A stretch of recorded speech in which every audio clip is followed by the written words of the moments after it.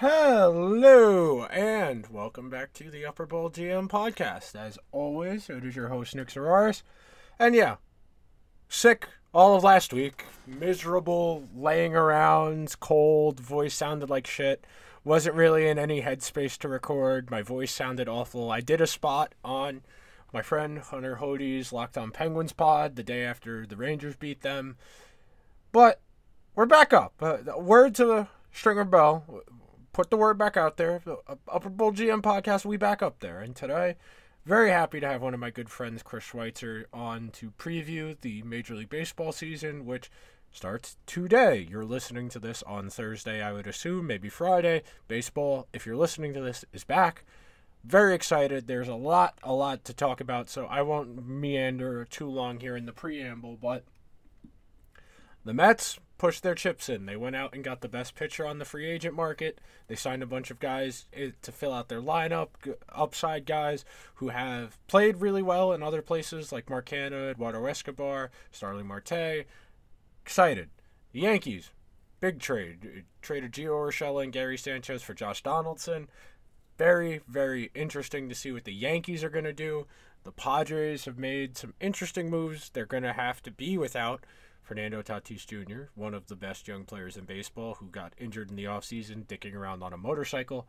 And, disclaimer, towards the end of this episode, we are going to pick our award winners. My tiny brain self forgot Fernando was going to be out between 2 to 3 months. I had picked Fernando to win National League MVP at the end. Disregard that. Give me one Soto to win National League MVP. You heard it right here now in the introduction because I'm gonna talk over myself at the end, but I forgot. Out the first 2 to 3 months of the season with an injured wrist, had to have surgery, and that report was from mid-March. 3 months from mid-March would put them firmly in middle of June, and if he only plays 110 games, he's not winning National League MVP. Okay, all that said, please support the show. Number one, please subscribe wherever you like to get your podcast. The show is available there.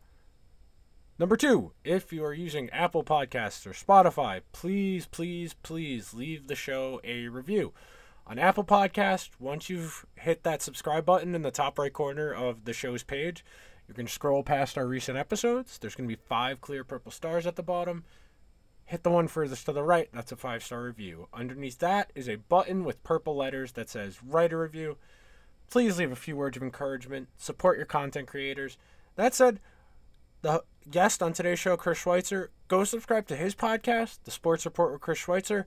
It's available on all the major podcasting platforms. Leave Chris a review.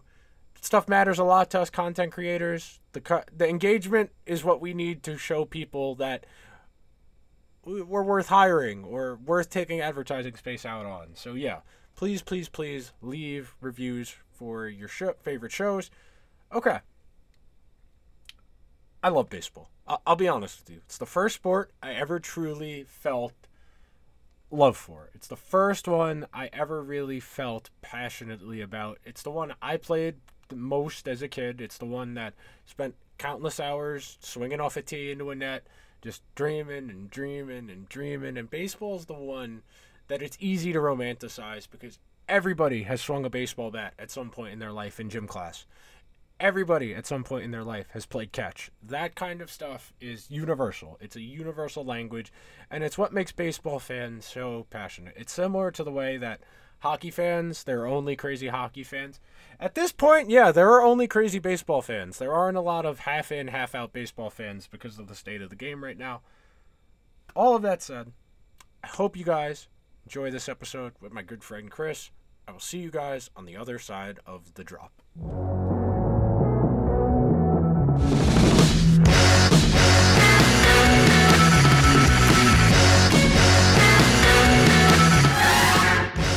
And with that, I am very happy to welcome back to the show one of my really good friends, somebody who comes on this show all of the time to talk about baseball during baseball season, the host of the Sports Report with Chris Schweitzer. How are we doing, Chris? I'm doing pretty good. We got baseball tomorrow, or I guess when this goes up, it'll be baseball today. Yeah. So, I'm excited. I'm excited. Very happy for baseball to be back. It does seem like a lot of the Northeast is getting rain tomorrow, so we're going to have to mooch other teams' games to kind of hold ourselves over till Friday because it looks like Baseball somewhere, even if it's not. on a July night, just because, there's baseball to watch. Hell yeah, man. I got stuff to watch, dude. I got Alex Bregman on my fantasy team. Ed Escobar's probably getting rained out. Trent Grisham. Like, I got stuff to watch, dude. I got fantasy players to watch. I got bets I'm gonna have to keep track of.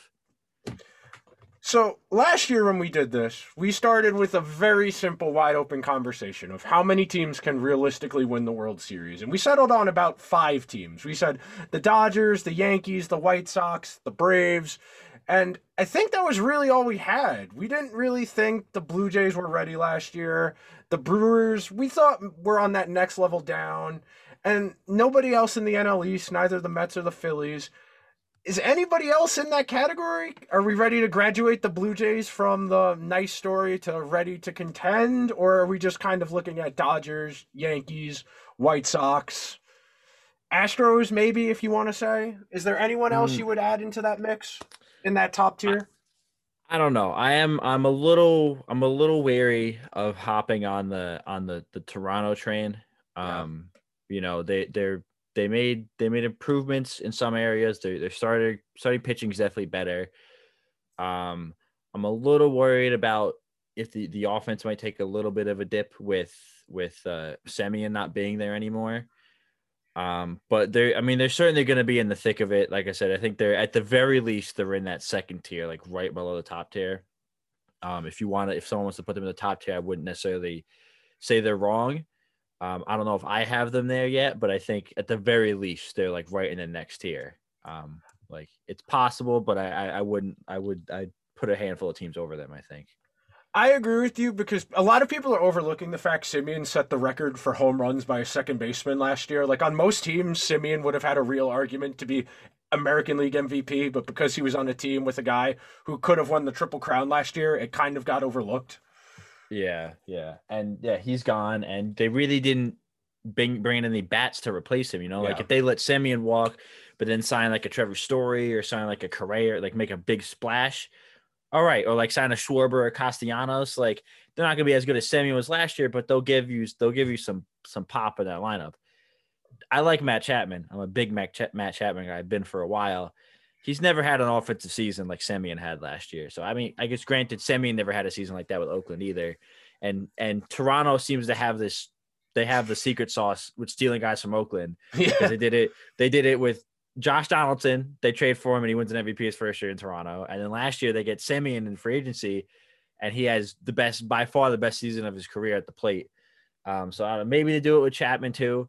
I'm not assuming that Chapman's going to have a season like Semien did last year, and I don't know if anybody in that lineup's going to fill that void. I think they'll be good. They got talent, like they got Gurriel, they got Bichette, they got Chapman now, they got Springer.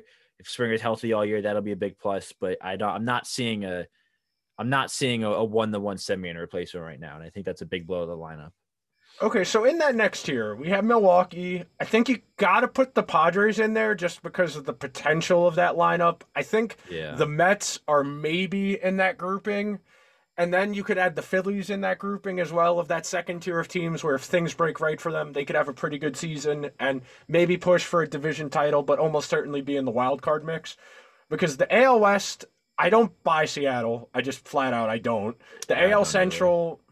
Minnesota, maybe I could see you and I were both high on the Twins last year, and we both fell on our faces with that one. That kind of blew up on us. But they sucked. I don't think Cleveland has the talent to be seriously competitive. And then Tampa's always going to be in this mix, in this tier where they don't have any name brand players. Now they have Wander Franco, who is a name brand player. But aside from him, nobody on that team is going to totally move you. And it's always going to be a compilation effort where they're a good team, but nobody on that lineup terrifies you. Is there anyone we're missing? Milwaukee, the Mets, the Phillies? I don't think so. Like, I don't think nobody else in the AL Central moves me outside of the White Sox. Same AL West, it's just Houston. Like Mets, Phillies, maybe. Nobody NL Central really does it either. I'm not too high on the Cardinals. Like I don't like their starting pitching. Their lineup's great, but I think their starters have Steven Matz doesn't move you? Steven Matz doesn't move me. Miles Mikolas doesn't move me. 39-year-old Adam Wainwright doesn't move me. Like they're okay. They'll be all right. They'll get those guys will get maybe like 10 wins, but like I don't know. It doesn't, especially with Flaherty's out for I don't even know how long right now. He's out for an indefinite amount of time. He could be back in like a month. He could be back in 4 months. We don't really know yet. But with him, like he's the ace of that team, and if he's not pitching if he's not getting 30, 25, 30 starts, the starting pitching is very suspect after him, I think. And then in the NL West, I think Dodgers obviously top tier, Padres second tier, and I mean the Giants, maybe you throw them in that tier. Yeah. They're not winning 107 games again this year. Like I don't know where they pulled that out of last year, 107 wins, but they're not doing that again. But I think I like they got they got the cheating lab. If the cheating lab's running this year, Rodon and Alex Cobb, those guys are gonna be great. So maybe they're in that second tier also. Maybe they'll make the wild card. They had Alex Cobb throwing 95 miles an hour in a bullpen 2 weeks ago, and I don't know what they're doing out there in San Francisco. There's a few teams: San Francisco, Atlanta. The Cardinals have blood magic. They don't even have a cheating lab. They just go on these crazy heaters. They have a deal with the devil. They're different.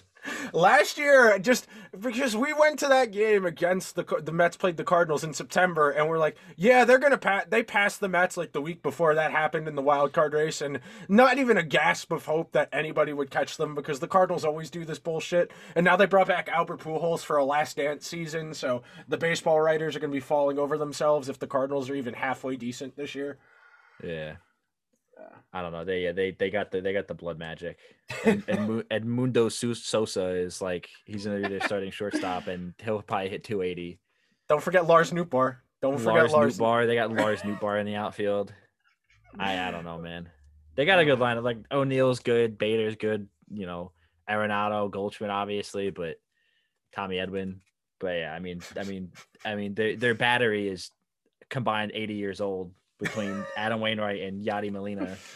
So, man, baseball's funny like that. So, of all the moves in the offseason, I don't want to go through all of them because we could do that and take like 6 hours, but most important one at face value, you think? Like, which one moves the needle the most for you? I feel like you can't say Freddie Freeman because he's just replacing Corey Seager's bat in the Dodger lineup. So, like, I don't necessarily think that's a dramatic increase. Which one do you think is the most important? I mean, if we're talking trades or all transactions, it honestly, I mean, I don't know. I don't want to say Matt Olson because it doesn't necessarily move the needle that much for Atlanta because he's kind of just replacing Freddie Freeman. But like those are big shoes to fill, replacing Freddie Freeman. But I mean, maybe it is Scherzer. It might be Scherzer to the Mets because like he's a bulldog and he's gonna go out there and he's gonna pitch. And I know he had the dead arm issue at the end of last year, but I mean, he said it was because the Dodgers weren't pitching him enough, and he like has to keep pitching or else his arm falls off. Which I don't know how that works, but I'm not gonna disagree with Max Scherzer. That guy's a psycho. So if like he probably moves the needle the most in my mind because with everything that is wrong with DeGrom, like all the injuries and all the uncertainty about how many games he's gonna pitch or if he's gonna pitch at all this season. Like, if they didn't have Max Scherzer, I mean, Chris Bassett's like an okay number one, but like, then you got Bassett, Taijuan Walker, Carlos Carrasco as your top three. Like that's your playoff rotation.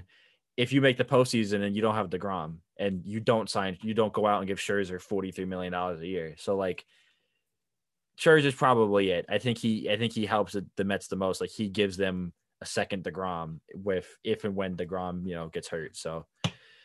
He's very important, probably the most important in my mind.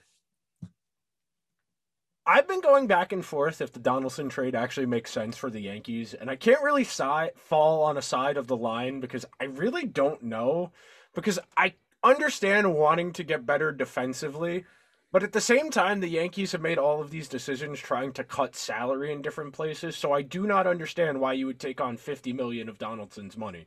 What side of the spectrum are you with the Donaldson trade for the Yankees?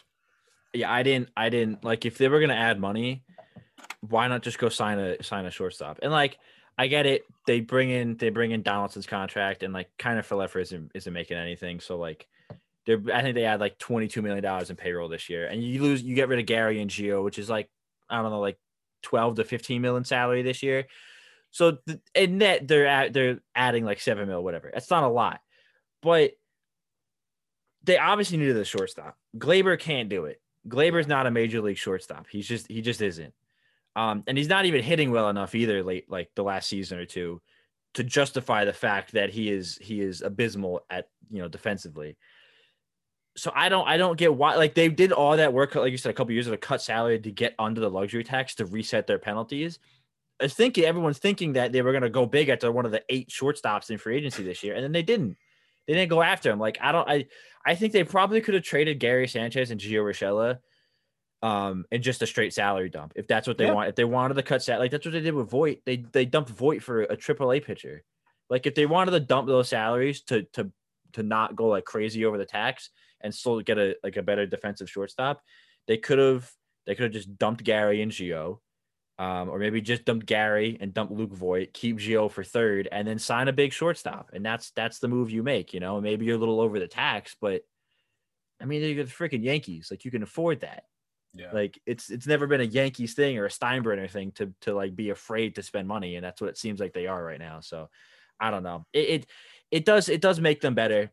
I think with their current roster, they're better than they were last year. I just think they could have gotten even better than what they are right now. I think they left a lot on the table in terms of improvements. They did improve. There just could have been more. Gotcha. I that's why it's confusing. That's kind of why it's hard to fall on one side or the other. So in terms of divisions, we're going to open it up a little bit more now. I think the AL East is going to be absurd this year because you got 4 teams that all expect to make the playoffs. I don't know how realistic that is for the Red Sox, but the Yankees, Jays, Rays, and Red Sox all expect to make the playoffs this year, and obviously there are only 3 spots available. So one of those teams is probably getting left out, and one of those teams is going to be very disappointed to be left out. I listened to your show before, and you and I are on the same page where we both kind of feel like everyone is just writing off the Yankees, which I don't really understand. They are still, Stanton, Judge. If LeMahieu can kind of go back to what he was, they've got Joey Gallo for a full season playing in that Little League stadium, which should help. They've got Rizzo a full season playing at Yankee Stadium, which should help. Yeah. Why is everyone so quick to write off the Yankees? I don't know. I think it's just this aura about the Yankees where everyone expects them to win 100 games and win the pennant every year. And so they don't do that, and it's bad. But like if us as Mets fans, if the Mets went 92-70 last year, we would have freaking done laps around our house. I'd be over the moon if the Mets won 92 games. And the Yankees won 92 games, and I feel like I haven't heard anything positive out of a Yankees fan about their team last year. And I get it. The standards are higher, but I think at a certain point you got to realize too, the other teams got better. Exactly. 92 wins is a lot. I don't think they were necessarily bad. They were just the Rays won 100 freaking games last year. I mean, what are you going to do? They're the Rays are standard for team building. Yeah. So they competed with that. They definitely had areas that they should have beat. They didn't beat up on the Orioles as much as they should have, and they lost some bad games to the Red Sox and to the Rays.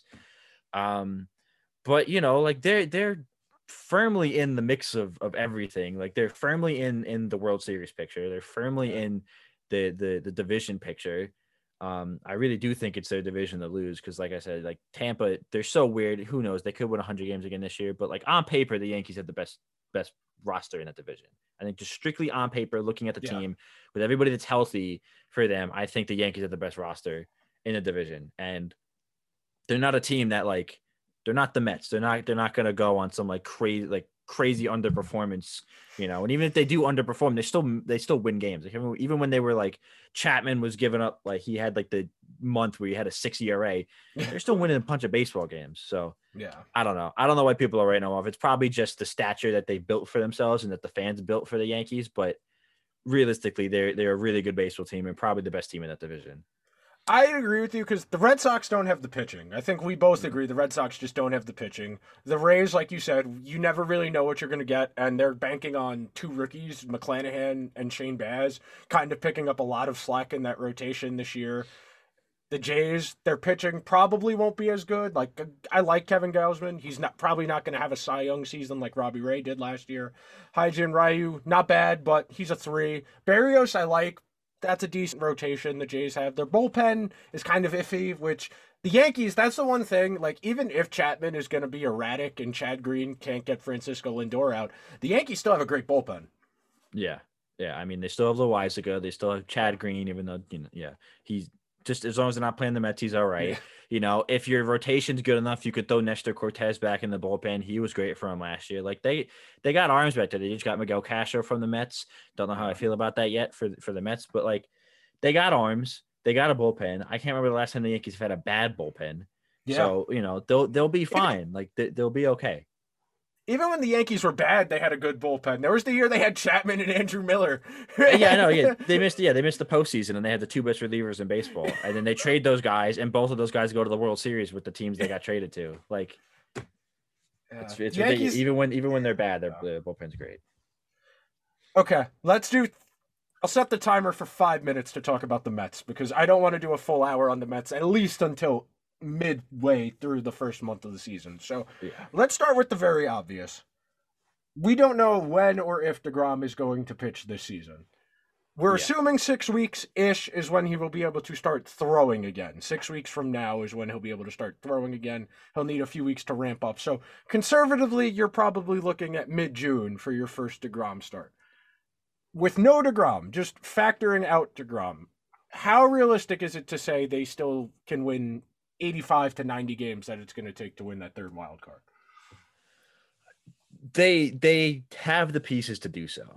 I'm not gonna it wouldn't shock me to see the Mets underachieve and fall on their face because we've seen it too many times.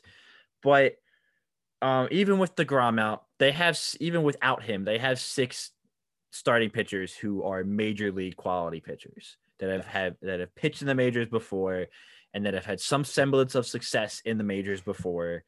And so, that is a good enough point right there. And then the lineup, the really only hole in the lineup right now that I see is catcher. I don't like McCann, but one guy, you throw him in the 8 hole, whatever, you work around it. It's fine. Like you can manage that. And when you got like Hanna and Nimmo getting on base a ton, and you got Alonso and Lindor and Eduardo Escobar to drive them in, and hopefully you get, I'd imagine that at the very least one of McNeil, JD Davis, and Dom Smith is going to go back to what they were a couple of years ago. Like all 3 of those guys had bad years last year. All at the same time, I don't like maybe 2 of them stay bad, but you have to assume one of those guys is gonna go back and like progress again and start to like hit how we know they can hit. And if one of those guys comes back, you get what you get out of Alonso and Lindor and Escobar and Marte. Like they got bats, they got a good lineup. As long as they can get a little help in a couple places, I think they'll be all right. And they got Cano too. Who knows what we're gonna get out of Cano? I'm not holding out hope for Cano, but they got Cano back, so. That's something. He's gonna hit. How do you feel about the bullpen? I still feel like they're an arm short. I still feel like they needed one more guy. I'm not confident with it. I mean, even last year, they were great last year. And every time they threw someone out there, I was holding your breath. I mean, I love Edwin Diaz. I mean, even him, I was like nervous about. Seth Lugo, who's the only guy I was like confident in for a while. He was bad. Loop towards like halfway through the season when it was like, oh, Loop's like having an all-time great season, then I was like, okay. Then I started to trust every time Loop went in, I was like, all right, I'm okay. But he's like the 7th inning guy. And then again, like that was it. It was only Loop. Like Trevor May, he had good stretches. He had great stretches. He had some pretty bad stretches. You never knew we were going to get from him. Castro always seemed like a disaster waiting to happen. Lugo, same thing. Diaz, he was good for the most part, but he has his meltdown. So I don't know. I'm not confident with it. I think the Braves have a better bullpen. Just strictly in their division. So I'm not super confident, but I think it'll be okay. I think, yeah, if they're only an arm short, they can do that at the deadline. So hopefully that's the case. All right, last point on the Mets before we move on. I am writing something for Gotham that's going to go up either Thursday or Friday, depending where an editor can get to it. And the title is "Make the Playoffs or Die Trying." And the Mets have done the half measures forever. You and I are intimately familiar with the work of artists such as Michael Waka and Adrian Gonzalez and every other bum that was brought in just to say the Mets were making transactions to try and improve the roster without improving the roster. They went out and improved the roster. They added Marcana, they added Marte, they added Escobar, they added Scherzer. Now there's no more half measures here. If you are in the thick of it at the trade deadline, you need to go out and make the roster even better. You need to jump on any opportunity to improve the roster. If you got to take a shitty contract to get a marquee player here, you do it. They cannot be close to it and do what they did last year, where they went out and got one bat and Trevor Williams and Rich Hill. You can't do that again this year. If you are in the thick of it, you need to improve the roster even more. And the problem for the Mets is the cupboard's kind of bare at this point. They don't really have any prospects left to trade aside from their best ones, and you're not going to want to do that unless you're getting somebody you have multiple years of team control over. So the big picture point here is they can't not make the playoffs again. They just, you can't. It's unacceptable if they don't make the playoffs. Even if it's the wild card game, it is unacceptable to not be one of the wild card teams. Based on the way the rest of the National League is too, where you don't really got to worry about anybody in the NL West. The Padres, yes. You got one team maybe in the Central and the Cardinals, and then the two teams in your division in the Phillies and the Braves. The Mets need to be better than two of those five teams I just mentioned. Yeah, and like not only the fact that, playoff appearances and like success in sports can come few and far between, so you got to take every opportunity you can. You have a $290 million payroll. Yeah. Like there's no point you're already so deep into it. There's no point in getting to the deadline and be like, we got a couple holes, but do I really want to spend an extra $10-20 million? You're way too deep in. There's no point to stopping now. Like, I think they should have made a couple, maybe like another signing or two or another trade in the off season, but fine. If you want to go into the regular season with this lineup, okay, I can get by with that. But if they get to the deadline and they're going to have a hole, there's no, if they get to the deadline and there's no holes to fix in this roster, fine, but it's not going to happen. It's not going to happen. Yeah. So you find the hole in the team, you figure it out. It's not going to be that hard, and you do whatever you can to fill it. If you got to go out and spend big, you got to go out and get somebody, a couple of years of team control, like a really big name, and you got to give up a top prospect or two. That's what you got to do. You're too deep in. You're $290 million into this season. You cannot just write it off and be like, all right, well, we'll fix them and we'll fix our problems in the off season. It's too late now. It's too late for that. Now is not the time. Like you said, no more half measures. Because they've been good enough to make the playoffs each of the last three seasons. They just haven't performed. 2019, they were good enough to be a playoff team in Pete's rookie year when he hit the 50-something home runs. The pandemic season, they had the best lineup in baseball.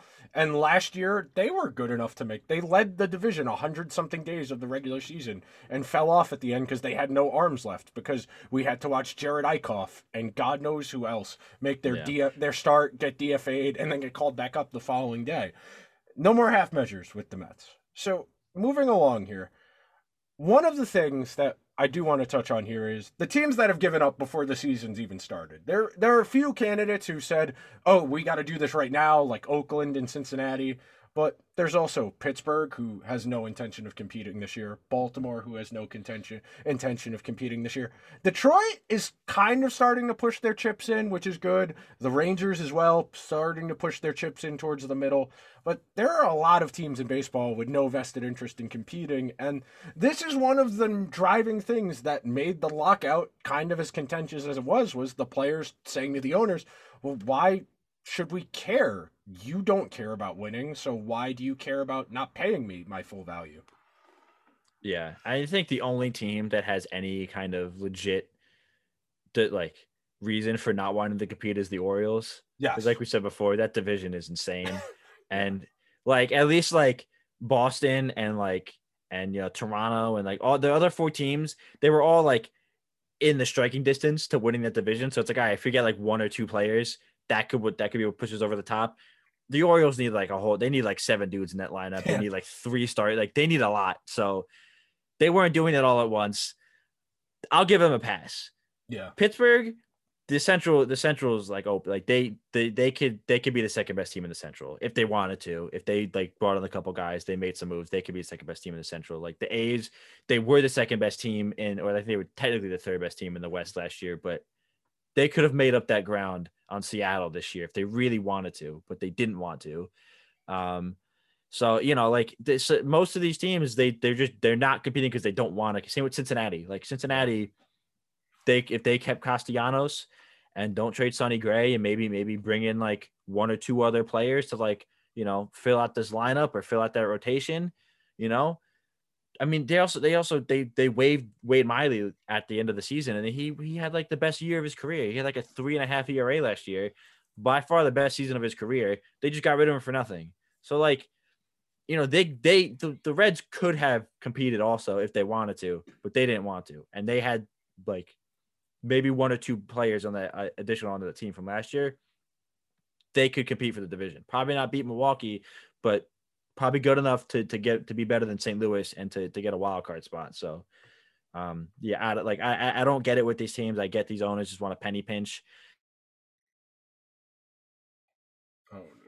And sometimes it's better to lead than this to blow it up too late. But realistically, all these teams should be trying to compete. Like these teams had a good core. Cincinnati had a good core. Oakland had a good core, and they blew it up just because they didn't want to spend the money. So I don't know. It's like you said, that's probably the main reason the lockout went so long. And I'm glad to see some teams are actually trying now, which is nice. Yeah. So maybe the lockout did work a little bit.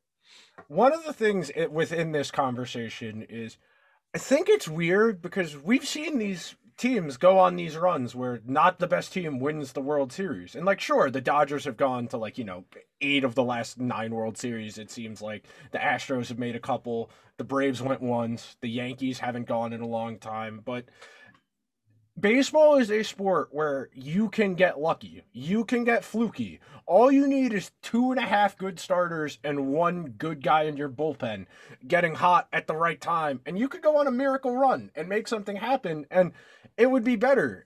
It's one of the things I bitch about all the time in hockey is the teams that are close enough to just make the playoffs and do nothing once they get there. If you put in just a little bit of modicum of effort, a little bit more, add 1 more guy to your lineup in baseball and in hockey, weird things can happen. And that middle class of team that we were talking about before, the group with like the Padres, the Mets, the Phillies, not the Nationals, the Padres, the Phillies, the Braves, etc. All those teams have to do, just get in. All you got to do is get in and something can happen. And that's what frustrates me so much about these teams that don't try. You think about all those Indians teams that were really, really good. The best one lost to the Cubs in the World Series, but that's all they got to show for it. They got 1 World Series appearance and they slowly tore it apart. I feel like more teams should be more invested in trying because the baseball playoffs are so random. Yeah, I mean, the Braves had the worst record of any team in the postseason last year. They won the World Series pretty dominantly too, like without their best player. Exactly, and without their best player, right? And there were 2 teams that didn't make the postseason that had a better record than the Braves. Yeah. Like Seattle and Toronto both won more games than Atlanta did during the regular season, and those teams didn't make the playoffs. And Atlanta won the whole freaking thing, and they beat. I think they beat Milwaukee. They beat the Dodgers. They beat the Astros. And like you said, they did it without their best player. Literally anything can happen. Like by all intents and purposes, I don't like, obviously Atlanta wasn't the worst team in the postseason, but like according to the regular season, Atlanta was the worst team in the postseason last year, and they won the whole freaking thing anyways. You literally never know what's going to happen. So, like you said, to the teams that like don't, and Atlanta won it because they did those little extra things. Yeah. They got a little lucky that Soler and Eddie Rosario and Adam Duvall were as good as they were once they got to Atlanta, and Jock Peterson, but they made the moves. Anybody could have made those moves. Yeah. The Mets could have made those moves. The Yankees could have made those moves. Anybody could have made those moves that the Braves did. like when Toronto got Barrios, only a few teams could have gotten Jose Barrios. Anybody could have got Eddie Rosario. They traded Pablo Sandoval for him. Anybody could have gotten Adam Duvall. They traded a 26-year-old double-A catcher for him. Like anybody could have gotten these guys that Atlanta got, but they didn't. But Atlanta did. So, because Atlanta, even though they I don't know what they do to their players to convince them to sign for so cheap, but they care about winning. They want to win. And that's why they won, because they want to win. Like you don't win if you don't want to win. And Atlanta wanted to win, and they did it. They did what needed to be done, and it worked. So more teams should be doing that. More teams should be trying and wanting to win, because it very clearly makes a difference. So last thing before we get to predictions, what young player are you very excited to see make their debut this year? I like he's actually not going to be on the opening day roster. I like O'Neal Cruz from Pittsburgh. He's like a 6'7" shortstop. I have a lot of interest in the left side of that Pirates infield. With Ke'Bryan Hayes at third. I think Ke'Bryan Hayes was probably one of the guys I mentioned last year. So Ke'Bryan Hayes at third and O'Neal Cruz at shortstop whenever Cruz ends up getting called up. I'm going to probably see too many Pirates games this year, just because I want to see those two guys play. So he's probably the one I'm most excited about. Don't think he's going to win Rookie of the Year just because, like I said, he's not going to be up on the opening day roster. And I don't know when the Pirates are going to call him up. I'm assuming at this point, he's not opening day. They're just going to manipulate his service time. But when he gets called up, I'm going to be excited to see him. I think he's going to be very, very fun to watch.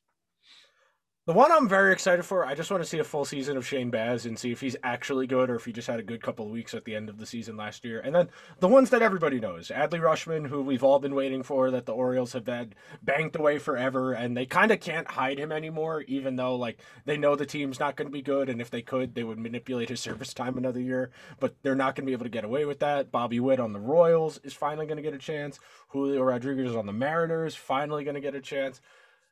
These guys are exciting. That was one of the things that you and I touched on, and anytime I had somebody on a baseball episode of the show during the season last year, was how exciting it was that all of these young guys like Ohtani, like Fernando Tatis, like Vladdy Jr., like Bo Bichette were just really fucking good right out of the gate. That's exciting.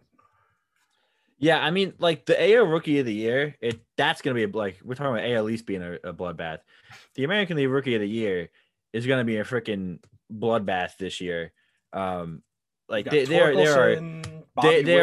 are probably 10 guys who have a legit case to win American League Rookie of the Year. You got Torkelson, you got Bobby Witt, you got Julio Rodriguez, Adley Rutschman, Riley Green, Jeremy Pena for the Astros. They talk about him up a lot. Baz, there are a lot of guys who have, I think, a legit shot at winning Rookie of the Year in the American League. Like 5 or 6 guys, or maybe even like 7 or 8 guys in the American League that could realistically win it. And like high pedigree guys, top prospect guys. Like a lot of these guys would probably have the best odds of Rookie of the Year if they were they were rookies in a different season, but they're all rookies together. So the American League Rookie of the Year is going to be insane. The young talent in the American League is ridiculous. You got to get the farm going, man. It's what you and I keep talking about with the Mets. So you got to get that underbelly going. You got to have the infrastructure in place to actually develop major league talent. And it sucks that you have to be bad for 8 years in a row to build a competitive Major League Baseball team now. But the Mariners bided their time and they're kind of pushing their chips in now. That's a good thing. We got to see the Marlins might maybe be kind of pushing chips in. They made a few transactions, even though none of them were particularly splashy. Yeah. They're like half measure right now. They got Soler, they got Avisel Garcia. Yeah. Their pitching staff's great, but you like to see them do more. Yeah. So let's get into predictions. We'll go division by division, wild cards. I'll let you go first. We'll go back and forth. So American League East. I got the Yankees. I think it's their division to lose. Yeah, Yankees as well. Central, White Sox, yeah. Well, White Sox, yeah, that's really it. West, Astros, yeah. Yep, Astros. That's, again, their division to lose. Okay, wild cards is where we can actually have a little bit of a discussion. Okay. So, I think you have to have the Blue Jays in there. Yeah. I think you have to have the Rays in there. Those are my first two. And then the third one is kind of open because I don't know who the next best team in the American League is. I don't believe in Seattle. I don't really believe in the Red Sox either. I feel like it has to kind of be one of those teams unless we get a mystery team in the mix. I got a mystery team. If Oh, you I want to make listened it to the show. spicy, I know it. oh yeah, you know already, but the people Yes. listening don't know. So if you want me to say my mystery team, Yeah, go ahead. I'll be glad to elaborate. The Detroit Tigers are going to be my mystery team. That's my third wildcard team in the American League. Like you said, Boston. I think Boston's probably got a better roster, but that division will be a bloodbath. Somebody besides the Orioles is going to have to take some losses in that division. And Boston doesn't have the pitching, I don't think. So I think they may be the odd one out too. I don't like Cleveland's. Cleveland's got. I can't name a Cleveland outfielder. Their outfield. Franmil, our boy. I mean, yeah, he DHs though. But yeah, I mean, his card in MLB is incredible. But yes, yeah, but Kansas City, they got some young pieces, but not yet. Minnesota, they made some moves, but again, I don't know yet. And then I'm not 100% sold in Seattle. Oakland stinks. The Angels maybe. Texas will be okay. But the Detroit Tigers, they won 77 games last year. Okay, nothing crazy, nothing to write home about. But I think that was a lot more than people thought they were going to win. I don't know what their over under was last year, but I don't think anybody expected anything out of Detroit last year. And I think part of the reason they won 77 games is because the division's so weak outside of Chicago.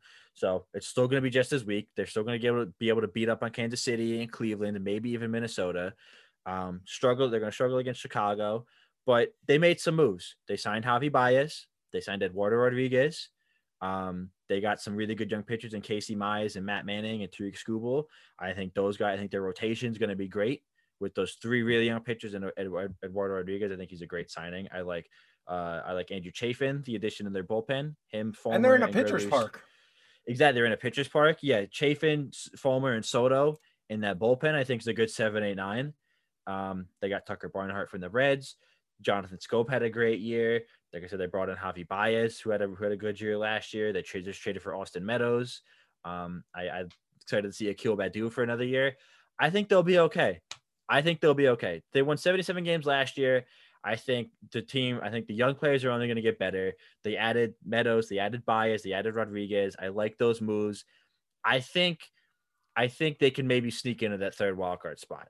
I actually do believe that. Like, part of me is just kind of like, oh, I want to not be super basic with my three teams, but also I could read this. Like, I can actually picture Detroit sneaking into that third wildcard spot. There's always some mystery team that surprises everybody, every season. And I think that's Detroit this year. I think they got the young talent. They got the signings and the moves to supplement that. They got a really good manager in AJ Hinch. Yeah, I like Detroit. I think they're my little sleeper pick for third wildcard in the American League. If you want to feel even better about that, in Stark's column today in The Athletic, that was one of the things he asked the anonymous panel of who's going to be this year's Giants, and the Tigers were the team with the most votes. So if you want to feel good about yourself, it's not just you who thinks that. Okay, well, good. I didn't read that too, so I'm happy. I'm not alone in that thinking. I do like the Tigers. They have the pieces, like you said. They have a rotation. They have some arms, and that goes along. Pitching goes a long way. Even if you have a shitty offense, you can win with just pitching. Ask the Mariners last year, who somehow won 90 games with a negative run differential. Yeah, exactly. So, and they got plenty of arms, plenty of arms. So I'm liking Detroit. Okay, National League East. I'm going. It's Atlanta's division to lose until somebody beats Atlanta. Like, there was part of us. Yeah, exactly. Yeah, and like, to be the man, you got to beat the man. Exactly. Like, the Braves have won this division 6 years in a row now. Until they don't win it, they're gonna win it. It is like that's just how it is. And there was I think we picked Atlanta to win the division last year. But everyone thought it was kind of close between them and the Mets. By the end of the season, it wasn't even close. I'm not making that mistake again. Yeah, this is Atlanta's division. They just won the World Series. They just got Matt Olson. They're gonna get Acuna back. It's their division to lose. If I'm like, it's theirs. That's all I can say about it. Because you got to think. Because people forget. I hate doing the people forget thing, but people forget. I mean, you're talking about you get Austin Riley back. You should have a good Dansby Swanson season. He wasn't very good last year until the postseason. You've got Ozzy Albies. You got Matt Olson, like you said. You've got Acuna. That's a really good lineup. They got Travis d'Arnaud, who won a Silver Slugger. Like, that is a legitimately good lineup. You don't know what I mean, Charlie Morton probably will just keep throwing curveballs and tormenting the Mets. You'll have Max Fried again, who's slowly but surely building himself up. He's probably more of a 3 than a 2. And the bullpen, they added Kenley Jansen. They've got Will Smith. They got Tyler Matazik. They've got a good bullpen. I agree with you. I do think the Braves are the best team in the NL East, at least until we see them not be. Yeah. That's the thing. Like, if you told me the Mets won the division, I would assume DeGrom came back and him and Scherzer both won like 17 or 18 games each. It's feasible, but until it happens, I'm not going to pick against the Braves. Yeah. NL Central? 100% agree. Brewers. It's the Brewers. I guess I'm not a huge fan of the Cardinals. I think they'll be okay. They'll win some games. They're not going to embarrass themselves, but the Brewers might have the best 1, 2, 3 of their starting rotation in all baseball. Corbin Burns, Brandon Woodruff, and Freddie Peralta is an incredible top 3 to a rotation. So, it's got to be the Brewers for me. I absolutely agree. You and I were high on them last year. They got to figure out that lineup, man. I know that they brought in Renfroe, which I like. Hunter Renfroe is an above-average outfielder. He can hit. They got to fix Yelich. Man. That's the big thing. Because, Renfroe's really good. Then I mean you're gonna take whatever you can get out of Lorenzo Cain at this point in his career, but like if it doesn't even have to be MVP Yelich, if he just goes back to like Marlins Yelich, he'll be like, that's all they need. Like he was awful last year and they still won the division like pretty handily. There was like a week left in the season. If they could just get Marlins Yelich instead of whatever the hell Yelich they've had the last 2 years, they're gonna be fine. You know? Like they're gonna be good. So, but even without that, I think their pitching's too good, and I'm not really a fan of anybody, like too big of a fan of anybody else in that division. So, it's got to be the Brewers. The bullpen too, man. I know there's a lot of conjecture out there that Hader might be available because they don't want to pay him a long-term extension, and that's been out there the last 2 off seasons. But until he goes somewhere, him and Devin Williams is a pretty good back end of the bullpen, because you can use Hader like the way the Indians used Andrew Miller all those years ago, where whatever the situation, bring him into the highest leverage and get the best hitter out.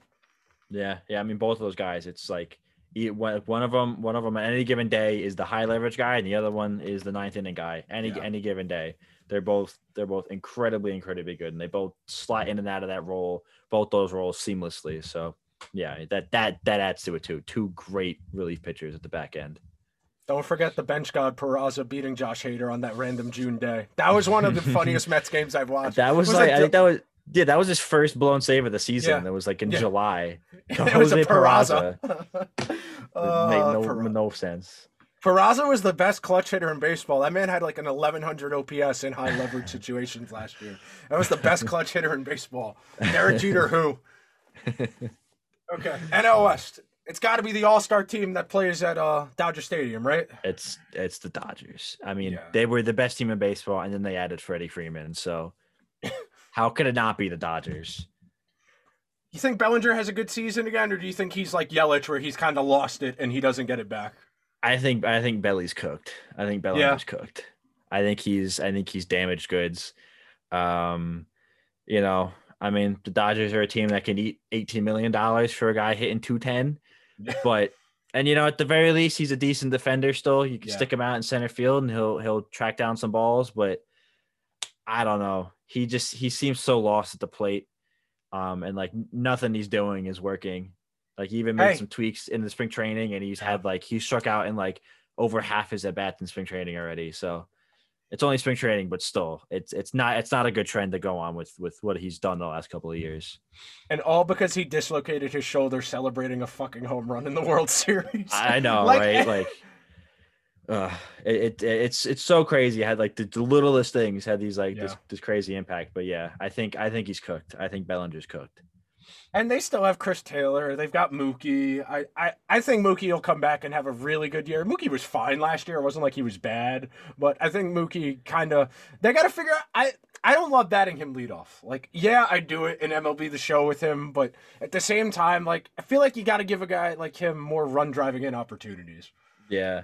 I mean, maybe that's probably Turner this year, but even then, Yeah. he's probably still hitting second and, not a ton of run driving opportunities. But, that's the crazy thing about the Dodgers is like, Yeah. we're talking about all these guys. Cody Bellinger was an MVP, what, 3 years ago? How many teams can lose, basically just getting zero production out of an MVP quality player or negative production out of an MVP quality player and still win 100 games? Yeah. Still go to the World Series, still go deep into the postseason. Like it doesn't make any sense. Any other team loses a player like that, they're probably toast. I mean, I guess the Brewers did it too, but still, like it's incredible how deep that team and how good that lineup is. That Cody Bellinger can be a like objectively negative player for that roster, and they still win 105 games last year. Any concern about the rotation? Because it feels a little light to me. I feel like they're probably an arm short because Buehler, Urias, you don't know what you're going to get from Kershaw this year.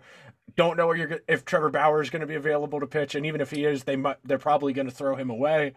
It kind of like Gonsolin maybe in the rotation, or is he going to be the long man? It does feel like they might need one more arm. I know they were the team the Mets were bidding with for Scherzer. Yeah, and they're going to try and fix Andrew Heaney. So yeah, I don't know. I mean, maybe he'll do better in Dodger Stadium than he did in Yankee Stadium, but excuse me, I don't know. Apparently a ton of people wanted to fix Andrew Heaney.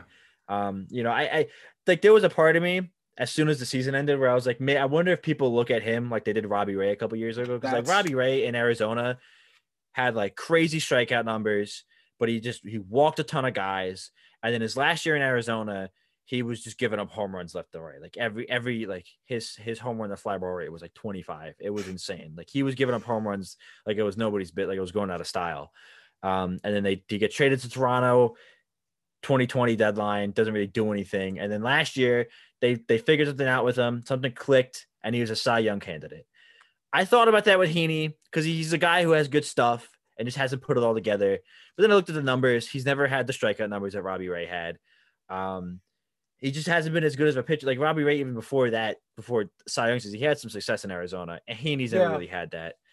I don't know. Maybe they get something out of him, get a little more out of him. I wouldn't expect the Robbie Ray, and Cy Young caliber season, but maybe they can get 25 starts out of him at like 3.5 for ERA. And that's all you need with a lineup and bullpen like they got. So, but yeah, like you said, I mean, Buehler's the Cy Young favorite right now, and Urias, he's good and young, but yeah, Kershaw, don't know, Gonsolin, like David Price. What are you gonna like?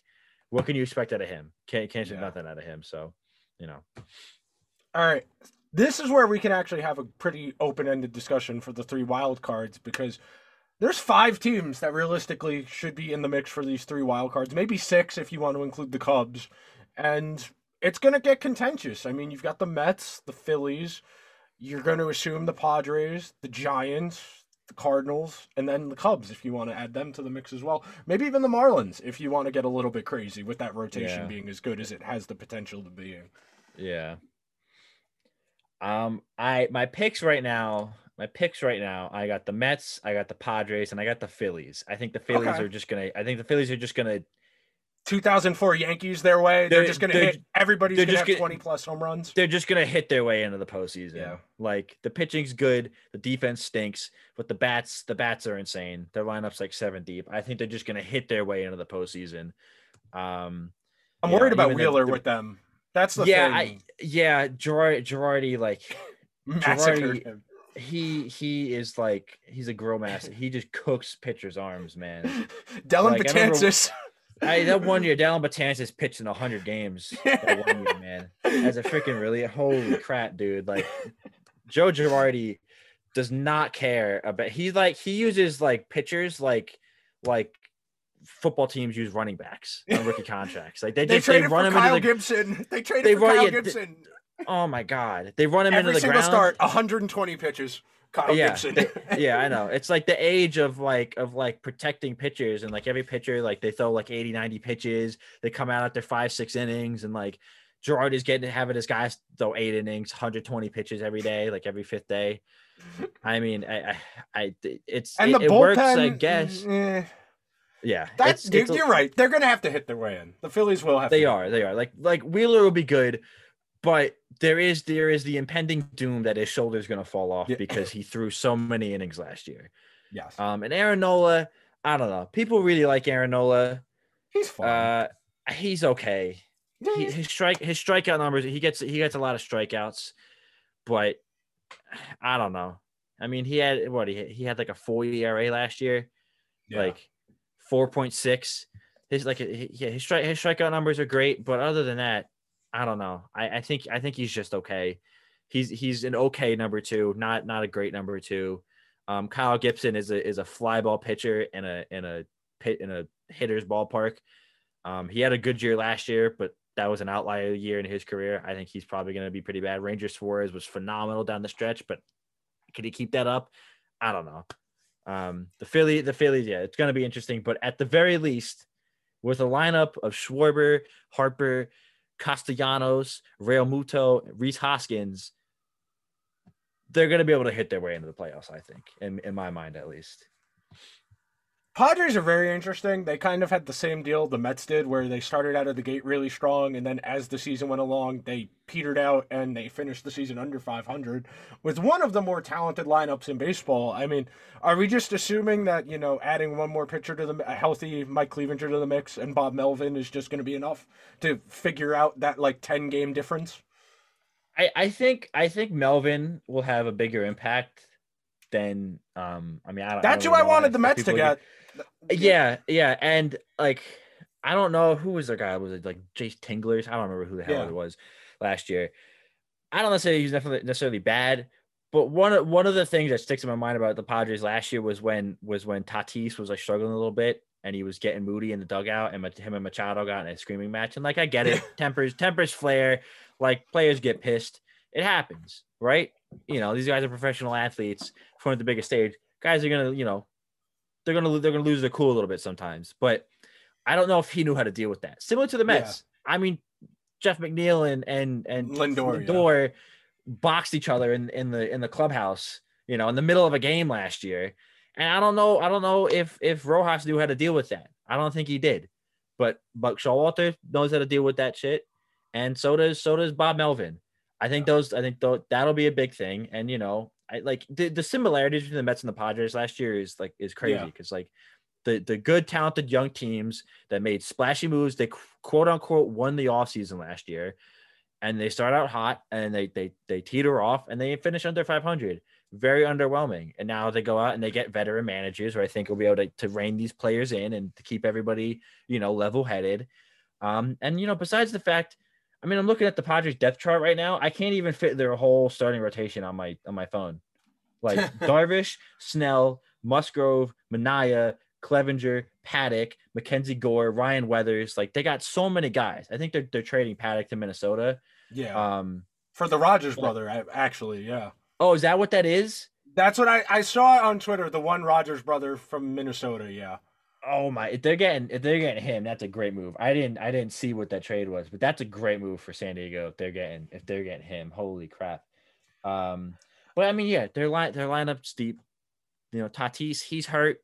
He was motorcycle accident, but when he comes back, he'll be good. I know, right? Which one? Machado's good. Luke Voigt, I think will be good. In that lineup as well. I really like Trent Grisham. I think he's gonna have a good bounce back. Cronenworth, great. Big Cronenworth fans here. So yeah, they got a good lineup. They got a good rotation. By all means, they should be able to. They're not Dodgers level, but by all means, they should be able to win a wild card spot. Any concern about some of the lingering things? They kind of still don't know what the defensive alignment is going to look like. We were talking about this yesterday. The whole Snell kind of being cooked last year. Darvish kind of being ass after they cracked down on the sticky stuff. Any of that stuff concern you about the Padres? Or you just kind of think last year? I think the defensive alignment does. They don't necessarily have a third outfielder right now. They let Tommy Pham go. Yeah. And Hyun Kim and Jake Cronenworth don't want to play the outfield. So they have Grisham in center, Will Myers in right, and then Jurickson Profar in left. I like Jurickson Profar, but he's not a guy you could start 130 games. Yeah. Even if you want to platoon him with Matt Beatty again, I think they could do better than that. And for a team trying to really win this year, I think they have to do better than that. What do you do with Eric Hosmer. I mean, Hosmer knows you want to get rid of him. Like, that's got to be a little bit awkward at the very least. But all in all, they got a lot of good players in that lineup. Things like that will work themselves out. The playing time issues are going to work itself out through the course of a season. Guys will get injured, or guys won't perform, and other guys will take their spots. So I'm not super worried about that for them. But if there's any issues, yeah, it's probably that the defensive alignment and that the fact that they don't really have a legit third outfielder. Yeah, I mean, they were playing Tatis in the outfield last year because they needed an outfielder. So not ideal. No, not ideal at all. They got to figure that out. All right, so wrap up. All right. Gun to my head. I hate picking the Mets to do anything well, but the Mets should be one of the 3 wildcard teams. I think I'm going to agree with you on the Phillies, and then I wanted to be edgy and do something weird like the Cubs or the Marlins, but I really do think I picked the Tigers, so go ahead. I really do think it's just going to end up being boring, and it's going to be somebody like the Cardinals. I really do. I hate being that guy, but I would like to be right about something for once. There you go. Hey, nothing wrong with that. Yeah, I'm not going to judge you. Don't worry. We spent a solid like half hour yesterday on Xbox just talking about how the Giants can't possibly be this good again. Like Lamont Wade is not going to be as good as he was. Brandon Crawford is not going to have a 950 OPS again. Yeah, hold on. I want to pull up Brandon Crawford's freaking baseball reference because it doesn't make any sense. Like the guy was like a career, I don't know what, 750 OPS ish. Yeah. Yeah. Like he was just a defensive guy. I mean, his career OPS is 727, and that's including last year. We had an 895 OPS. Yeah. Like out of nowhere, and in his age 34 season, he just starts slugging 522. Like, where the hell did that come from? He had 298, 373 on base, 522 slugging. Makes zero sense. Only the second time in his career he was ever over 20 home runs in a season. 30 doubles for only the third time in his career. Like, it doesn't make any sense. The guy just had the best season of his career at the plate, like by a large margin at 34 years old. They got that cheat lab humming over in San Francisco. I really was tempted this morning. I know I was looking through the odds. I was going to throw like $15 on Logan Webb for NL Cy Young as my dart throw. That's a guy I think if the Giants are good, he's going to have a very good season. And he was amazing in that playoff series against the Dodgers last year. Yeah, he put them on their back. He was the ace of that team that season, or that postseason series. Yeah. All right, so we'll do awards, World Series, and we'll get out of here. Okay. AL MVP. I'm gonna go with Vladdy. I know I kind of elaborated on my show a little bit. I don't want to go too in depth to like run on too long, but I think Ohtani kind of screwed himself with how good he was last year, because like he could have won the MVP last year if he was like above average at hitting and pitching, and then he just happened to be great at both of them. Like he had 100, he had like 40 something home runs, 20 stolen bases. He had a 950 OPS.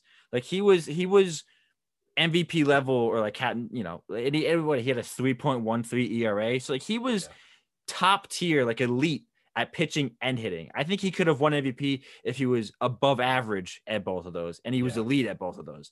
If he's not elite at both of those again, they're not going to vote for him. He's not going to get the votes. Like he won't. He'll get like second, third place votes, maybe like a couple stray firsts.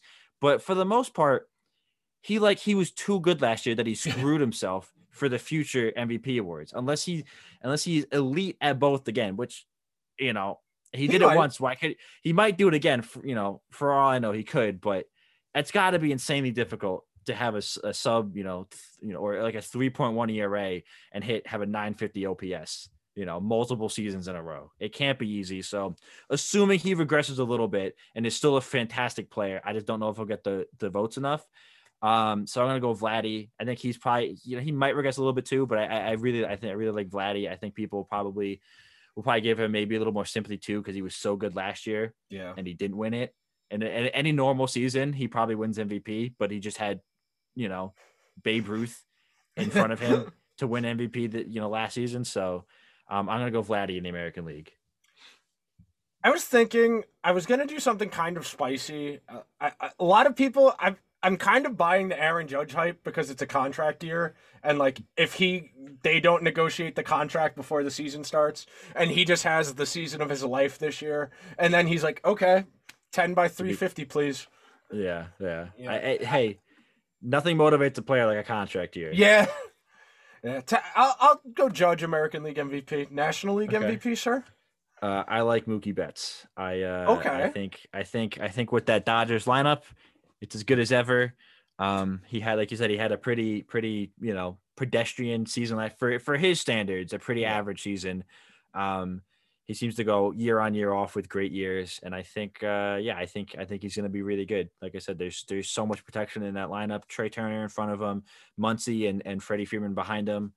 I like Mookie Betts to have a really good MVP caliber season this year. I'm gonna go Fernando. Give me Okay.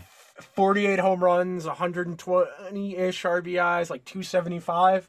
Give me Fernando for NL MVP. I know he's probably not Okay. going to start the season. He's already probably going to miss at least 2 weeks out of the gate. But I was thinking somebody on the Dodgers, but my concern with picking somebody on that lineup is they're going to steal votes from each other. It's the same reason I wouldn't bet Trout because Otani's on his team. Or like, I know I was Yeah. reading a couple of different preview columns, and like a lot of people are talking about Freddie Freeman because like he's going to have a million opportunities to build off of a really good season last year and the year before that where he won MVP. I think they will steal votes from each other. Mookie, Freddie Freeman, Turner. I think they will steal Probably. votes from each other. Probably. Yeah, I could see that. Yeah. So I'll go Fernando, and then Okay. AL Cy Young. AL Cy Young, it's Garrett Cole. The AL's got some good pitchers. I don't know. There's nobody that jumps out to me that's like that seem like a Cy Young winner. Like I love Lucas Giolito. I don't think he's that. At least not yet. Like Dylan Cease had a good year. I don't think he's a Cy Young winner. Robbie Ray, I don't think he's gonna duplicate what he did. I think he'll be good. I don't think he's gonna duplicate it. To Kevin Gausman, there isn't anybody I look at and I'm like, oh yeah, that guy's a Cy Young winner. Garrett Cole is the only guy. He is. So he's my pick. I was trying to do like the mental gymnastics and be like, could 39-year-old Justin Verlander win the Cy Young? Probably not. He's throwing like 94. He's probably done as an elite pitcher. And then you've rattled through your brain. Sale not starting the year healthy. He's already 60-day DL. Nobody on the Jays. Like Barrios, I don't think he's Cy Young good. He's got good stuff. No. He's not that level. Yeah. Gausman, you mentioned. There's nobody who jumps out. Giolito, maybe. Lance Lynn had a great year last year, kind of out of nowhere, but he kind of fell off towards the end of the year because he just threw too many innings. There's nobody else you can really talk yourself into. I mean, it kind of has to be Cole by default. I mean, even after the sticky stuff cracked down and he was kind of ass for a month, he put it back together by August. Yeah, I mean that's the thing. Those great pitchers, like they figure it out. He figured it out. You don't get that good just because of some, because of some pine star, because of some spider tack. Like, sure, it helped, and obviously there was a difference. But like, if you're that good, you'll figure it out without it. You know what I mean? So, I think he'll be fine. NL Cy Young. NL Cy Young. I am gonna go with Brandon Woodruff. I know Spicy. I like that one. Yeah, Burns got it last year. Burns was great. I think some of Corbin Burns' numbers are a little unsustainable. Like I think his home run to fly ball ratio was like 6, and like pretty much all the other elite pitchers were at like 10 to 12. So I think he did have a high BABIP, Corbin Burns, but I don't know. I like Brandon Woodruff. Woodruff doesn't have as spicy as strikeout numbers as Corbin Burns. But I do think some of Burns' other numbers are probably going to regress a little bit and probably going to add to, put a couple extra runs on the board for him and bumping his ERA up a little bit. And I think Brandon Woodruff's just really, really freaking good. Like that rotation is incredible. I think he gets enough strikeouts as well. And with DeGrom not, he's missing, who knows, like few months, and Scherzer, he's old. I don't know if he could still be Cy Young caliber. I like Brandon Woodruff. I think he's my pick. I was gonna try and talk myself into like Sandy Alcantara just to sound cool. The edgelord pick. He's got great value. I know we were talking about the other day. We were looking at futures, like who could win the Cy Young out of nowhere. I'll be boring. Give me Walker Buehler. He was the best pitcher in baseball for a lot of last season. He didn't end up winning the Cy Young. He kind of got cucked by his teammate, and Corbin Burns was great. And if Zach Wheeler's arm wasn't cooked, he would be my answer, but I don't think Zach Wheeler is going to make 30 starts this year. Yeah, it's asking a lot out of him. No. All right, who's winning the pennants? The pennants. I actually didn't even write that. I was supposed to talk about this on my show, and I didn't. I didn't even write it down. So I might have to think about this for a second. The AL. I don't know, this might be the year for the White Sox. I like the moves they've made. They got the good starters. And I think when it comes down to it, when it gets to the deadline, I think they're gonna make a big splashy move to really cement themselves as. I mean, they tried it last year with Kimbrel. It blew up in their face, but I think they're probably gonna try and do it again. They get a full season out of Luis Robert. They got to get a full season, hopefully, out of Eloy Jimenez as well. Like both of those guys, you get 140 plus games out of those two guys. That's great. Jose Abreu is great. Tim Anderson's really good. Maybe even get a little bit of a bounce back season for Yohan Moncada. They got a great lineup. They got a great rotation. They got Liam Hendricks in the bullpen as their closer is really good as well. I like the White Sox for the American League pennant, and then the National League pennant. It's tough. I mean, I don't want to say Dodgers. That's boring. I'll go with the Brewers. I like the Brewers. Okay. I think we said them as like our sleeper team. Yeah. At our postseason preview last year because of the rotation. I'm gonna do the same thing. Yeah. The rotation. They just couldn't score any runs against the Braves. That was the problem. Exactly. Yeah. Like they need a bat. They could probably get. I like Renfroe. Renfroe had some big hits for the Red Sox last year in the postseason. I think they could probably get another bat at the deadline. And if you're going 3-man rotation in the postseason, I don't know if anyone's got a better 3-man rotation than the Brewers. So, maybe the Mets if all three of their guys are healthy. But other than that, I think it's the Brewers got the best. And that's a big part of it. And then, like we said, same reason we said last year, Devin Williams, Josh Hader at the back end. They got what you need for postseason, winning postseason baseball. So I like the Brewers for the National League pennant. Okay. I'm going back to the well one more time, Chris. I'm taking the Yankees to win the American League again. I can't quit them. They're the best team on paper in the American League. I don't know. The Astros are going to miss Correa. I don't trust Verlander in his age 38 season. They lost Greinke and didn't really replace him. I know Zach Greinke wasn't great for them last year, but they need somebody just to pitch those innings. The Astros rotation scares me a little bit. The White Sox, I thought they were going to be better last year, and then the Astros kind of just ran them out of the division series where they kind of just blew them out in 3 straight games. Yeah. I love the White Sox. With the White Sox. I love the White Sox on paper. Like you mentioned, they've got the 3 starters. If they can ever get Garrett Crochet going out of the bullpen, that guy's going to be fucking electric to go from him to Liam Hendricks, just throwing nothing but smoke out of the back end of that bullpen. That sounds amazing. Yeah.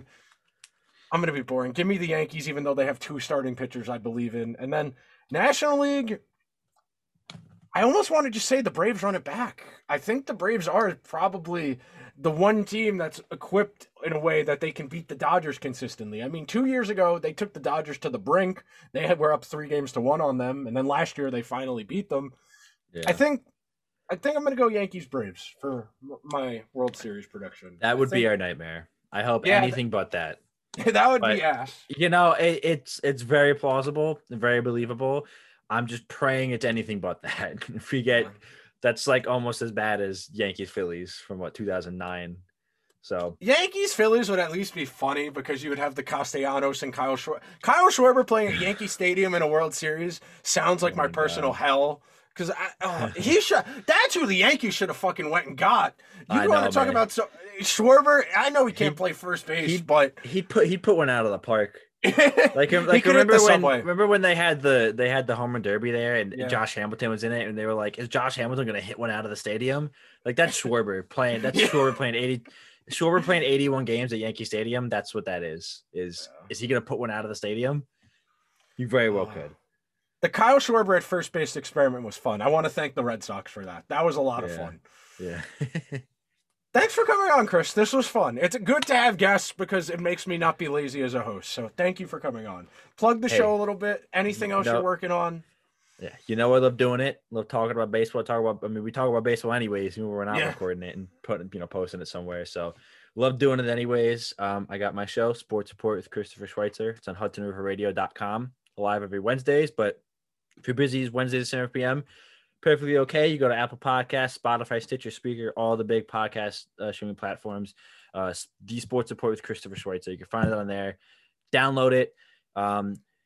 At HRR Sports Report is the Sports Report's Twitter account, so go follow that. You can find my personal account on there as well, so go follow them, go follow me, go download the show, listen to it. I did a pretty similar, if you liked what you heard on this show, I did something pretty similar, went a little more in depth on the Mets and the Yankees because they're our local teams, did a couple other things. So if you like what you heard, go listen to my show, get a little more in depth on a couple other things there. And yeah, I got a couple years worth of episodes on, if you want to go back and listen up for whatever reason. So I think that's all I got to plug. Thank you for having me on. It's always a blast. It's always fun to talk baseball. This is like Chris said, this is what we do even when we're not recording. It's kind of bad. Like all the people we hang out with kind of get tired of us talking about baseball. Like we'll be sitting in someone's living room and Carl will come in the living room and be like, "You guys talking about baseball?"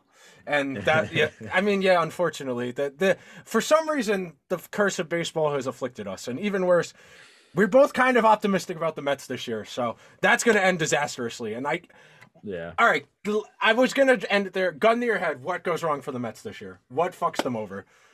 The starting rotation just falls apart. Like DeGrom only pitches like 10 games. Scherzer's hamstring and dead arm flares up, and then Carrasco and Taijuan Walker permanently cooked. That's it. I think the only pitcher I'm like confident that we'll get a decent season out of, Chris Bassett. Chris Bassett. That's pretty much it. That's the only guy I'm like, I don't have to worry about Chris Bassett. I think he'll be okay. Everybody else has got big red flags. Chris Bassett broke his face last year and was begging to come back like 2 weeks after he broke his face. That guy wants to pitch more than anything. He's just a baseball player. Like I remember a couple weeks ago too, the reporters were asking him like what it was going on with like if he had like contract talks, and he was like, I don't care about my contract. Like my agent. That's what my agent's for. Yeah. He's like, yeah, that's what I pay my agent for. I just play baseball, and I was like, you know what? I don't got to worry about this guy. I got the 6 of the other 7 pitchers in the Mets rotation I'm worried about. This guy, I'm cool. That's it. But I think that's what kills the Mets. I think the lineup should score runs. They're good enough. They were good enough to do it last year. They all had career worst seasons. I think they'll score runs this year. It's just if the starting rotation falls apart, that's what kills them. Yeah, I think that's the very obvious answer. I mean, we're kind of like, all right, if we get 20 starts out of DeGrom, that wouldn't be bad, and we're already going to miss 2 months worth of them. So that's where we're at as Met fans, unfortunately. Can't wait to pay $7 to go watch Taijuan Walker pitch against like the Pirates in July. It's going to be great. Can't wait, Chris. I'll be right there. I want to thank everybody for tuning in to today's show. We'll be back to daily episodes. We'll probably do Masters and other like the niche sports tomorrow going into the weekend because it's a full slate of the niche sports with golf, and you've got Formula One and you got NASCAR, and hockey's kind of in that weird in between. Basketball, we could laugh about the Lakers a little bit maybe. Other than that, I'll see you guys tomorrow. I hope you guys enjoyed today's show.